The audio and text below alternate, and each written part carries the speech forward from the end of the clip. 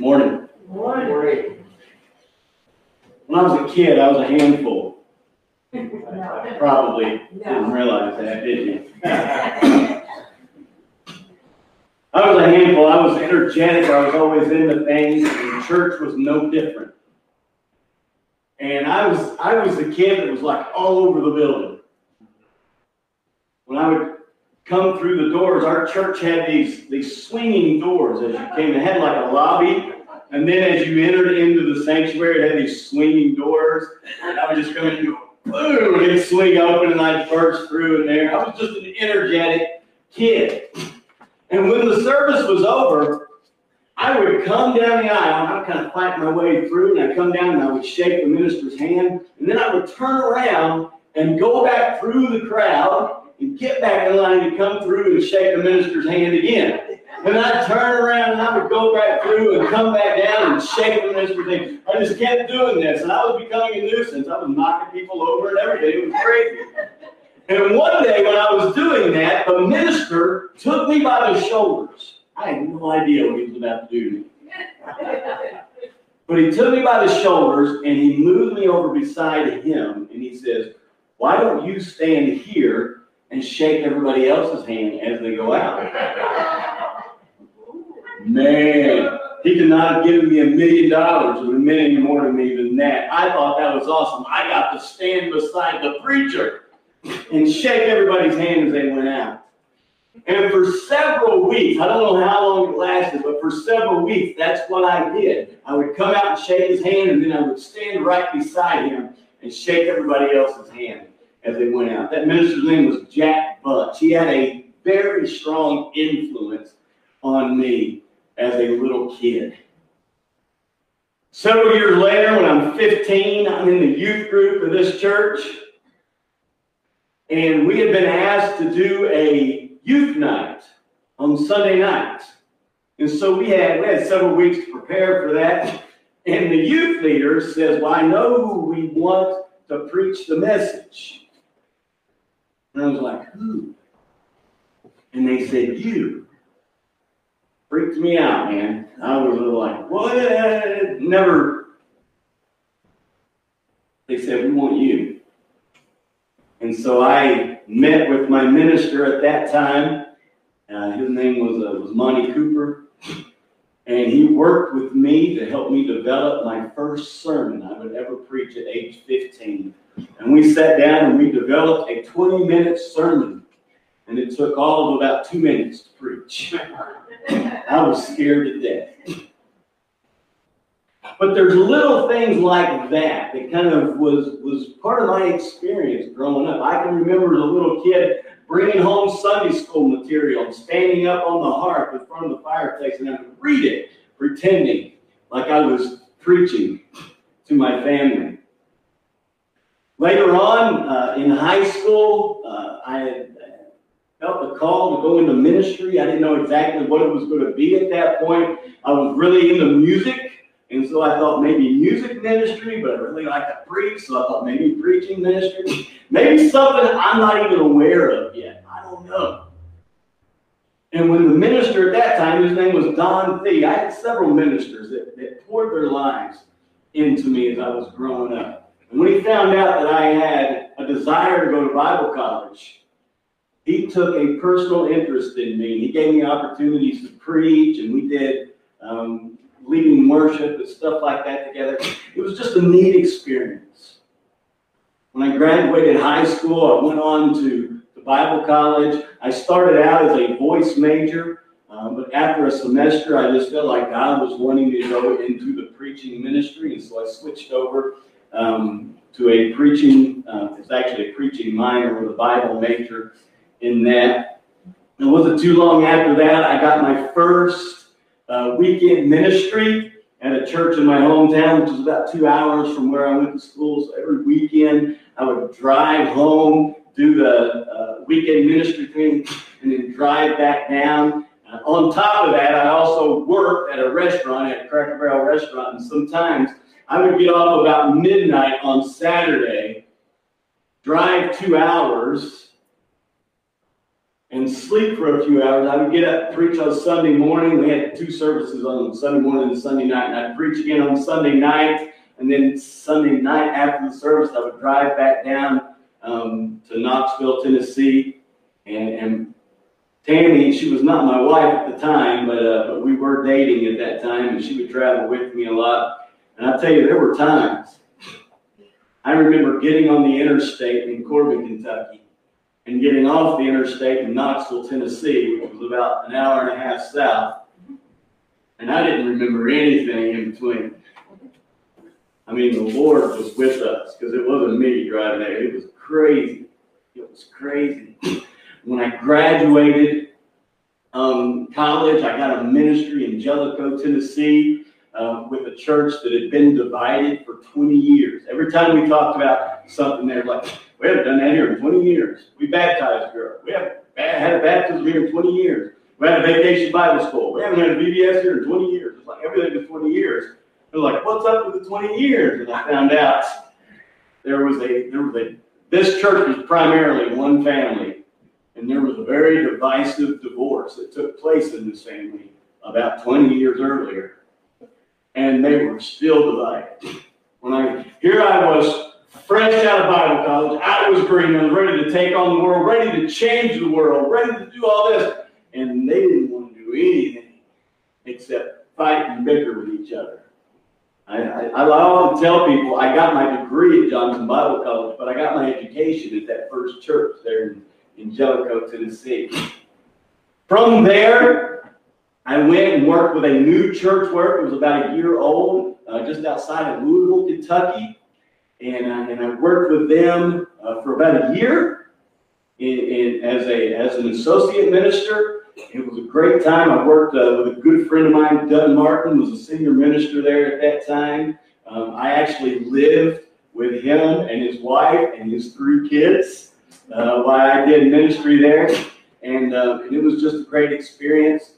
And I felt like I wanted to go back and get my master's. I had this desire to work in inner city ministry. And I don't know why a country boy from southeastern Kentucky would feel a call to go into inner city ministry. But I had done some inner city ministry. One of my favorite authors was in inner city ministry, and I thought this would be cool. And at the time, Lincoln Seminary had a division of their school in Chicago, and you could get a master's degree in inner city ministry, in urban ministry. And I thought, well, that's what I'm going to do. So I got a job with Toyota Motor Manufacturing in order to save up money. I got this real cheap 1-room apartment so I could save as much money as I could, because I didn't want to go back into student loan debt. I've gotten rid of that and didn't want to go back. And so I saved up all this money, and while I was working at Toyota, Lincoln Seminary closed that program. It was no longer available. And I was like, okay, God, what do you want me to do now? Send me an email, because I'm clueless. It was about that time that I decided to pop the question to my wife. So that money I was saving up. Better get a master's degree. That's right. And this was 6 years later. Yeah, that's why I clapped. We dated for 6 years. Hey, you can't rush into this marriage stuff. So I took that money that I've been saving up to get my master's degree, and I bought an engagement ring. And Christmas of 1999, I proposed to my wife. Some of my friends told me, I know the reason you're doing it now. You're thinking the Y2K is going to get you out of it. But y'all remember the Y2K scare? But it didn't. And we got married, and we continued on. But a weird thing is, we had set our wedding date for July. We just celebrated our 21st wedding anniversary on the 15th. And yes, I did get married in the year 2000, so I would always know what number anniversary, whatever year it is, that's our anniversary. That's the reason I waited 6 years. But the same year we were getting married, crazy. I quit my job, and Toyota in order to start a ministry where I would be paid completely through donations. Yeah, some of you are going like, that's crazy. Some of you are going, way to go, man, that's a way to be faithful. Others are like, that's not faithful, that's nuts. What's wrong with that? And my future mother-in-law was on that side. She's like, he's nuts. What is going on? How are we going to take care of my daughter when he's quitting this job? And it was a good paying job. In order to do a ministry, we get paid by donations. That's what I did. Because I felt God's call to do that. And oftentimes we struggled, sometimes we didn't, sometimes we thought, we are not going to have the money to pay the electric bill this month. Or we're not going to have the money to pay the house payment this month. And it always came through. Matter of fact, one time we had an electric bill to pay, and it was like due the next day, and we didn't have the money for it. And one of the elders from a church that supported our ministry showed up at our door that day with a check for the exact amount that we needed.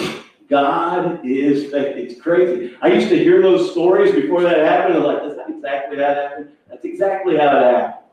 Okay? It's crazy. It's crazy. We ran this ministry for 8 years. It's called Upside Down Ministries. And man, it was awesome. And I thought, man, I could do this for the rest of my life. But God had other plans. He had other plans. When we started that ministry, obviously we didn't have any kids. About 3 years into that ministry, 3.5 years into that ministry, Apollonia came along. About 2.5 years later, Dylan came along. I traveled a lot with that ministry. There was sometimes I would be gone from home. There was one summer from the 1st of July until the middle, or the 1st of June until the middle of August. I was home 11 days in 2.5 months. And with 2 little kids at home, that was just not an ideal situation. And so I reluctantly gave up that ministry. And I felt like God was calling me to do that for about 1.5 years, but I fought him on it. Like, God, I love doing this. I love traveling to different churches. I love working with church camps. I love this style of ministry. Please don't take away my ministry. And that's when God reminded me, hold on a minute, buddy. It's not your ministry. His ministry. He just allowed me to be a part of it for a while. In that capacity. And so we started looking for other things to do. And in about 2009, late 2009, we decided to go back into local church ministry. And that's what we did. And we have been in local church ministry for the most part ever since then. Now, why do I share you that? Why did I tell you all of this stuff? Because it's evident over the journey what God is doing in your life. You may not always realize it in the moment, but looking back on it, you can see how God is doing all these things. I thought, God, why did you bring me to a church that's so divided? I mean, I'm fresh, I'm new, all I want to do is change the world, and they don't want to change anything. And why am I in this situation? Well, I can look back on it now and realize I developed probably more leadership ability in the time that I was with that church than I had any other experience. It was amazing. But I didn't realize that in the moment. But it's as I followed God's calling that I continue to understand and better get a grasp of what his calling on my life was. And guess what? All of those experiences eventually led me here. Yeah. Some of you are cheering, some of you are going.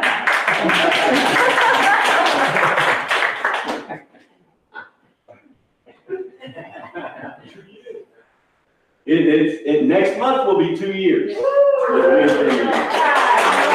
Yeah.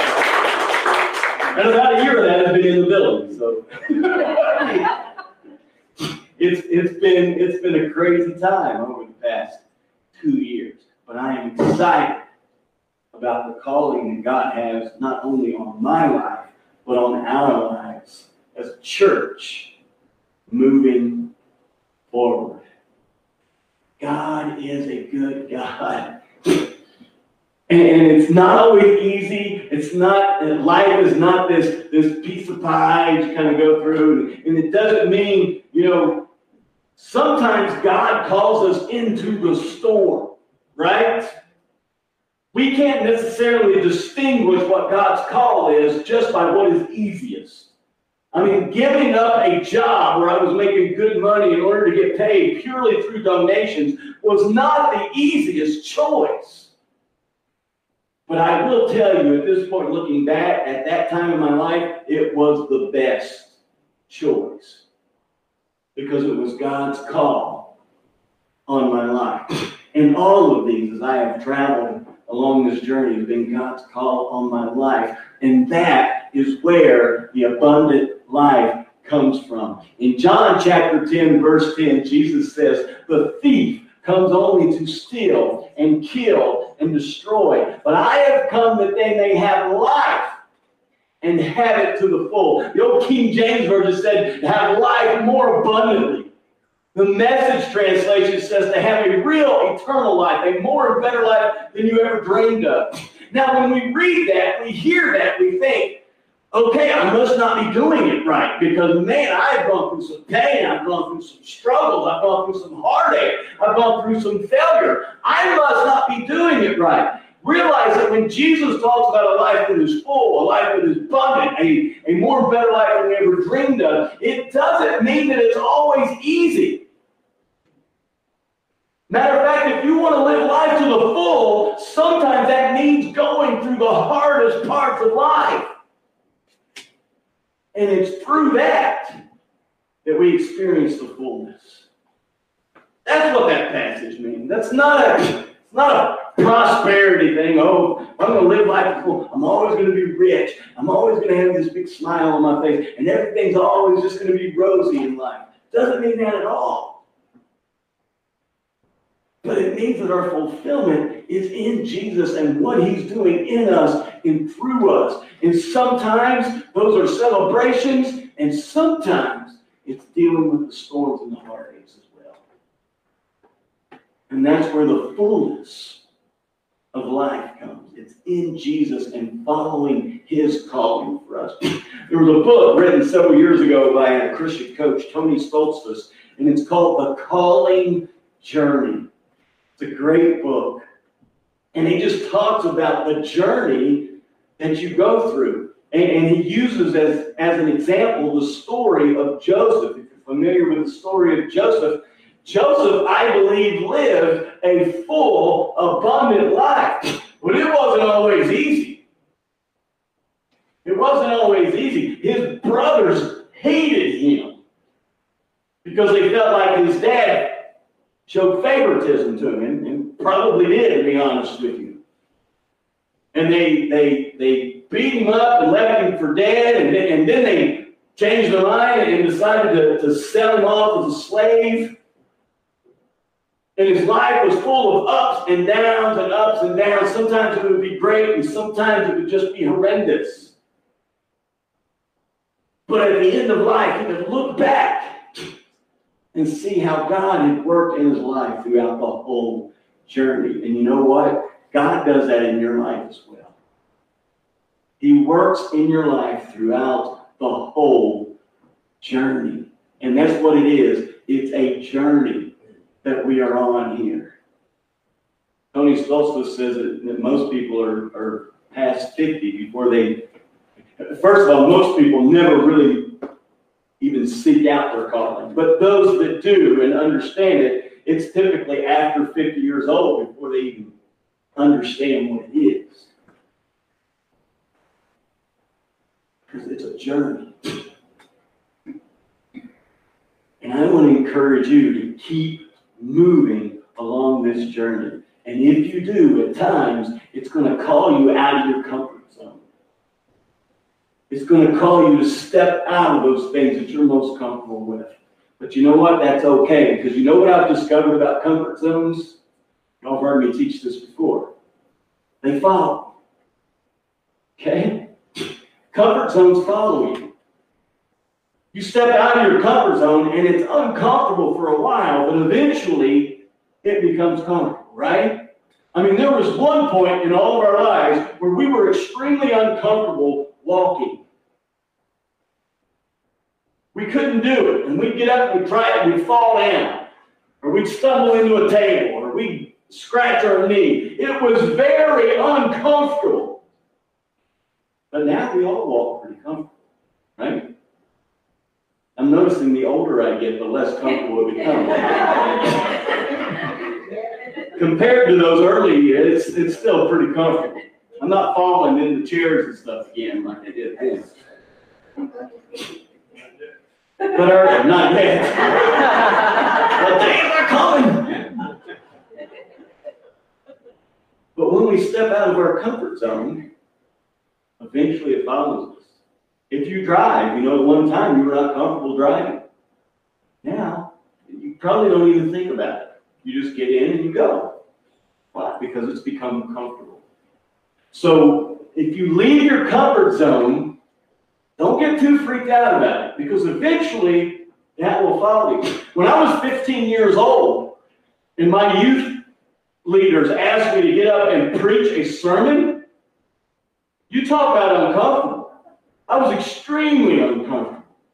I was sweating. I couldn't get my words out. And I just kind of, like I said, it took me 2 minutes to preach a 20-minute sermon. I mean, I was extremely uncomfortable. And to be honest with you, right now, the most comfortable I typically feel is when I'm up front talking to you guys. I'll let you in on a little secret. As an introvert, I'm much more comfortable talking to a crowd than I am one-on-one. Okay? Sometimes I get lost. I'm like, what do we say next? And we have this dead time, especially if I'm talking with another introvert, and you're like, all right, I guess it's time to go home. We ran out of things to say. I'm just not as comfortable with one-on-one conversations unless it's about something specific. If we're doing a coaching conversation or working out something toward a goal or something like that, very comfortable with that. Just talking about the weather and the events of the day and all that stuff. I'm not very good at it. And some of you have experienced that. I know some of you said, yeah, I noticed. You get up front, and you're not at a loss of words. It's one-on-one conversation, and it's like, okay, it doesn't have anything to say. I'm going to somebody else.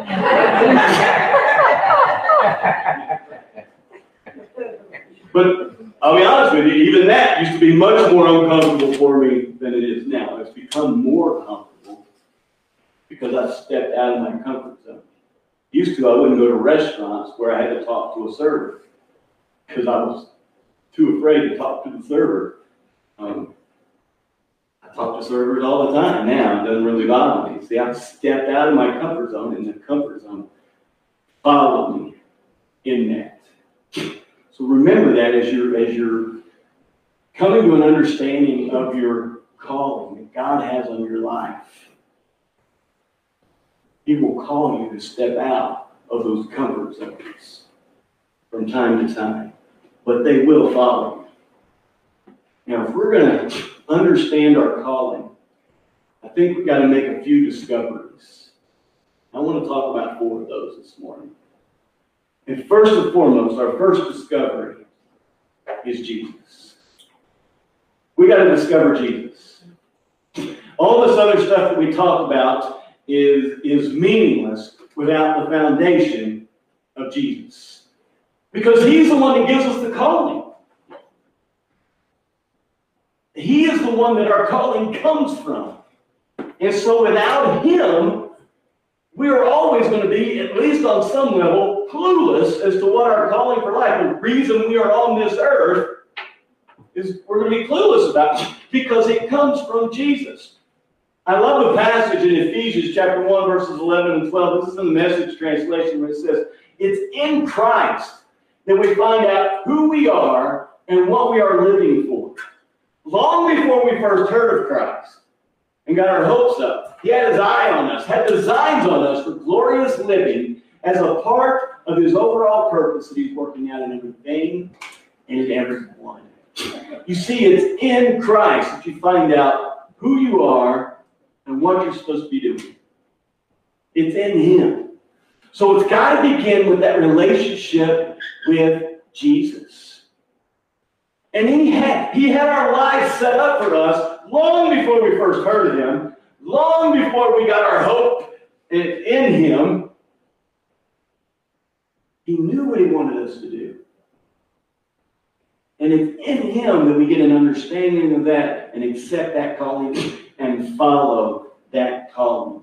And he will not forsake us in any of that. And realize our calling, our individual calling, is just part of his overall purpose that he's working out in everything and everyone.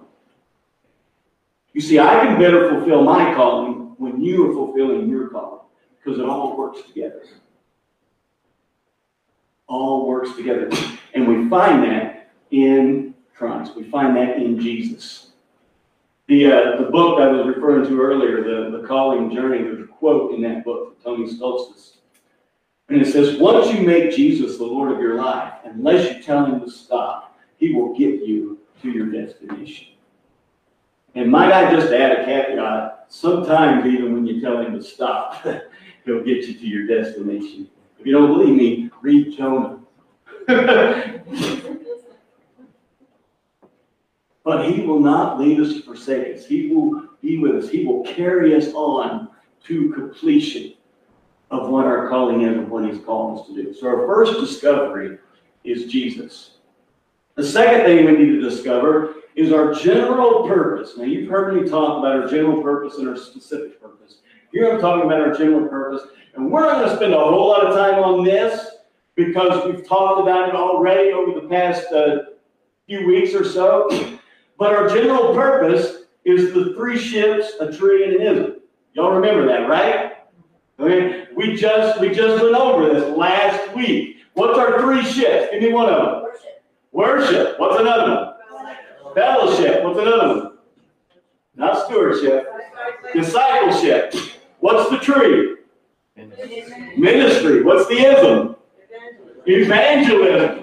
You see, that's God's general purpose for all of us. We all need to have fellowship. We all need to develop those relationships with other brothers and sisters in Christ. We need that. It's not an optional thing. Jesus created the church because we need each other in this calling journey, in this faith journey that we're on. This discipleship, this growing in him. It's not just about, oh, I came forward and I accepted Christ, I'm baptized, I'm going to heaven when I die. No, it's about growing in that relationship. It's about taking those steps of discipleship, becoming a part of a small group, reading your Bible on a regular basis, praying on a regular basis, doing those things that it takes to grow in your relationship with him. Worship. It's about lifting up praises to him. It's about living a lifestyle that shows God how much you love him. That's what worship is. Ministry, it's about serving him. That's what we're focused on here. This is Conversations on Ministry. And it's how we each serve him in the way that he has gifted us. And then evangelism, just telling other people about Jesus. Telling other people about Jesus and what he's done in your life. You've heard me say it before. You don't have to be an expert in the Bible to do evangelism. You just have to be an expert in you and what he's done in your life. Now, the more Bible you've learned along the way, the better, because there is power in the Word of God. But don't feel like you can't tell people about Jesus just because you feel like you don't know enough Bible verses. If you know what he's done in your life, you know enough to tell other people about Jesus. And that's our general purpose. Discover Jesus. Discover your general purpose. The third Discover your shape. Anybody ever heard me talk about your shape? Okay, yeah. We're reviewing here as well, right? All right. Y'all didn't know this was so much participation here this morning, did you? The SHAPE is an acronym. What does the S stand for? Anybody remember? We did a whole series on this, not the past series, but the series before. We did a message on each one of these letters. What? Are you speaking in tongues? Never heard of it. Hopefully you've heard of it. Hopefully you've heard of it. We went. Anybody know what the S is? Anybody want to guess? Right here.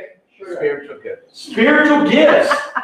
God, when you became a follower of Jesus, you received the gift of the Holy Spirit. One of the results of the gift of the Holy Spirit is He has given each one of us at least one spiritual gift. And in some cases, maybe 2 or 3 spiritual gifts. And He's given us those, not for our own benefit, but to be able to serve the church and the community and the kingdom of God. Each one of us has at least one spiritual gift. What's the H stand for? Heart. Heart. There you go. By the way, Chris Clayton is the one. We always have trivia on Tojo. And Chris has more right answers than anybody else that watches Tojo. The H stands for the heart. It's your passion. What are you passionate about? And realize that those godly passions, not just any passion, so be careful, but those godly passions that He puts in our heart, those come from God, right? And He puts them in there for a reason, because it's part of our calling, what He wants us to do.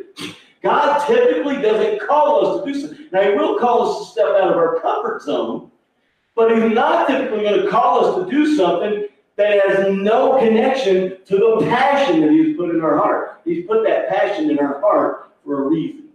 The A, what does the A stand for? Abilities. Abilities, there we go, all right. Giving Chris a run for his money back there. The A stands for abilities. Now, what's the difference between spiritual gifts and abilities? Well, here's the difference. Spiritual gift is something that you are given once you receive the gift of the Holy Spirit. Abilities can be one of 2 things. First of all, it's those natural abilities. You ever notice that some people just do some things naturally better than other people? Right? I mean, it's like they were born being able to do that. And then there's other abilities that we kind of learn along the way, maybe because of a job that we've had or some experience that we've had. We've developed a skill or ability that maybe we do better than most other people. Wasn't necessarily a spiritual gift. It's not something we necessarily received once we received the gift of the Holy Spirit. You may have had this before you became a Christian. But it's just an ability that you have that you do better than most other people. And I believe that everybody has at least something that they do better than most other people. You may not be the best in the world, but you're better than the average person at that particular ability or skill. The P in SHAPE, what does the P stand for?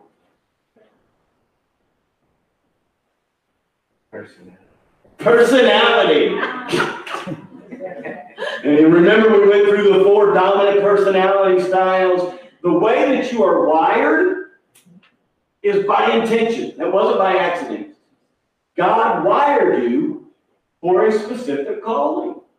You have your personality for a reason. Remember when I told you that I am an introvert? Guess what? I was born an introvert. I will die an introvert. And I don't want to change that. Because there's value in being an introvert. And if you're an extrovert, guess what? You were born an extrovert. You'll die an extrovert. And you don't want to change that. And unless there's something that happens to the brain chemistry inside your brain, that will always be the case. And God uses both of those. God uses introverts to do things that He can't do through an extrovert. And He uses extroverts to do things that He can't do through an introvert. He's created both for specific reasons. And that's just one aspect of our personality. But our whole personality is the way it is because God designed it for his calling on your life. And then the E, the last letter, you remember what the E is? Go ahead, Chris. Experience.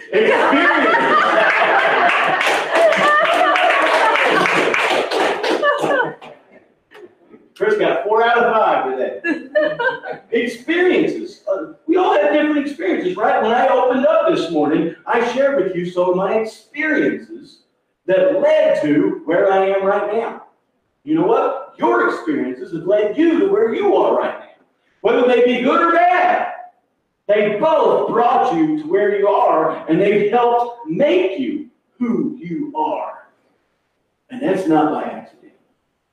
God uses that in your calling. And so you need to discover that. And we've got a whole, you could do surveys and stuff like that to find that stuff. We've got some stuff that we handed out when we did that series. You can find stuff online. The Shape thing is not original with me. You can Google Shape profile, and you can find things to do on there. I'll tell you another way is just trial and error. Trial and error. Try something to see how it goes, and you'll discover. And maybe this is a spiritual gift or ability of mine. Maybe it's not. Let's find out. You find out, nope, not me. Got to do something else. And that's okay. That's okay. If you want to take it a step further, you can get some coaching. Get a coach to work with you in order to discover your spiritual gifts, your heart, your abilities, your personality, your experiences. I would love to work with individuals. As a matter of fact, there's some of you I have worked with in doing that discovery. And it's a beautiful process that we go through. Now, let me just say, we've got a series of classes that we are developing. We've already done the 101 class. We've taught it a couple of times. It's kind of a basic Glen Cove Christian Church 101. Even if you're a member, I would encourage you to take that as we do it. We're going to be offering those periodically throughout the year. We're going to offer it one more time this year. But that leads into another class. It is a 201 class, which is about spiritual growth. And talks about, what do we do specifically in order to grow spiritually. And that leads into a 301 class, which is specifically about our shape. It's about spiritual gifts, our heart, our abilities, our personality, and our experiences, and how God uses all that to shape us to serve Him. And we're gonna offer, we haven't done the 201 or 301 class yet, but we're going to this fall. And we're going to offer the 101 class again later this year as well. And so I would encourage you to take those. Even if you've already taken a membership class, I would encourage you to get in on this 101 class because it builds on to the next one. So you can take the 201 class and then take the 301 class. And it's this process that you could go through in discovering your call. Through making these discoveries. All right? The fourth thing that I just want to say and that we need to discover is our ministry. And all of this builds. You discover Jesus, you discover your general purpose, you discover your shape, and it all helps you to discover your ministry. I love this passage in Galatians chapter 6, verses 4 and 5.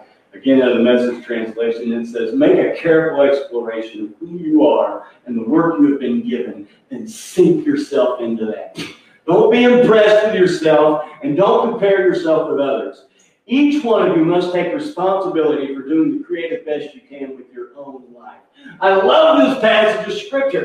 Make a careful exploration. The unexamined life is not worth living. But as we make that exploration, as we examine that, we better understand ourselves, and we better understand what God has called us to do, and then we sink ourselves into that. We don't just dabble in it. We don't just say, let me try that. You sink yourself into that. But it's not for your glory. Don't be impressed with yourself. Hey, look what I'm doing. I've discovered my calling, and now all this good stuff is happening. Woo! Somebody's celebrating it. That's not the purpose. It's not, it's for the glory of God. It's not for our own glory. And don't compare yourself to others. Listen, no ministry is more or less important than any other ministry. There are some ministries that get more limelight. Joe and I, we get to get up here on stage. The band, they get to get up here on stage. You guys see us. But let me just tell you, there's a whole lot of things that go on in this church that you never see. We wouldn't be able to do what we do up here on stage without that happening. Okay? All ministries are valuable. All ministries are important. And none of them are more or less important than the other because they all work together like a puzzle. It's like looking at a puzzle and saying, oh, this piece of the puzzle is more important than all the others. No, it's not. The only thing that may make it seem more important is when it's missing, and you're like, I just had that one piece, right? It's the same way in the church. Same way in the church. As we all use our gifts and abilities and our calling, we work together in that. So we don't have to be impressed with ourselves. We don't need to compare ourselves with others. It's not about that stuff. You know, it'd be very easy for me to go, you know, I love preaching, I love leading people to Jesus and stuff like that. But when I compare myself to Billy Graham, I'm one pitiful preacher. Look at all the people he's led to Jesus. Maybe I should just quit. But it's not a comparison game. You know what I do? I praise God for the people that Billy Graham has led to Jesus. It doesn't have to be me. If I don't lead anybody to Jesus, it's okay, as long as they get led to Jesus by somebody. That's what's important. And I will do my part that God has called me to do. But I don't want to compare myself with others, because it's not about that. It's about taking personal responsibility to do the creative best you can. I love that. The creative best you can with your own life. Be creative. Be innovative. Step out of that comfort zone. You don't have to do it like everybody else. You can learn from others, but you don't have to copy them. Because God has called you as an individual. And if two people are just alike, one of you's a waste. Right? Because God has called all of us uniquely, distinctly, and intentionally. And in that process, just make yourself available to Him. God, here I am. Use me however you will. Whatever you want me to do. Just make it more evident to me as I go through this discovery process. And here's the funny thing. Sometimes your ministry discovers you. Okay? Not always you discovering your ministry. Sometimes your ministry discovers you, and all of a sudden you're in the middle of something, and you go, wow, this is it. This is what God wants me to do. I didn't realize it. I've been doing this for 6 years, and now I realize, hey, this is my ministry. This is what God has called me to do. Guys, just remember, step out of that comfort zone. Leave your comfort zone.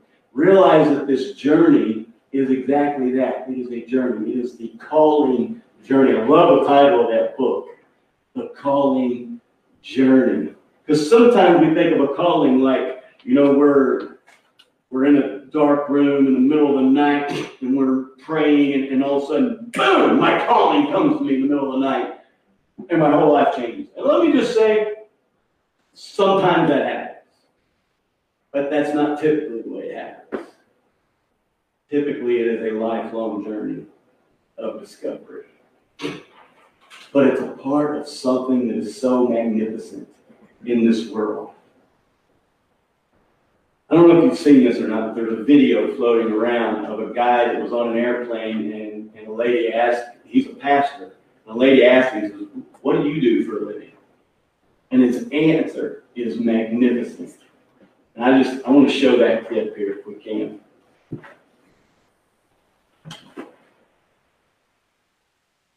Often say to me, they say, J. John, you know, what do you do? And it's always very difficult to know what to say. Because if I say to you that I'm a reverend, which I am, that conjures up certain images in people's minds as to what I might be. So I like to be a little bit creative in telling people what I do. I sat next to this lady on an aeroplane at Heathrow Airport, and I said, hello. And she said, oh, hello. And I said, where are you going? And she says, I'm going to Singapore. Then she said to me, where are you going? I said, I'm going to Australia. I said, what do you do? So she told me. Then she said, what do you do? And I said, well, I work for a global enterprise. She said, do you? I said, yes, I do. I said, we've got outlets in nearly every country of the world.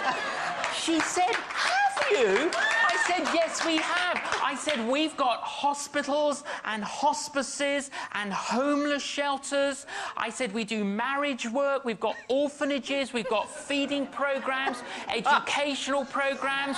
I said, we do all sorts of justice and reconciliation things. I said, basically, we look after people from birth to death, and we deal in the area of behavioral alteration. She went, wow! And it was so loud, her wow, loads of people turned around and looked at us. She says, what's it called? I said, it's called the church.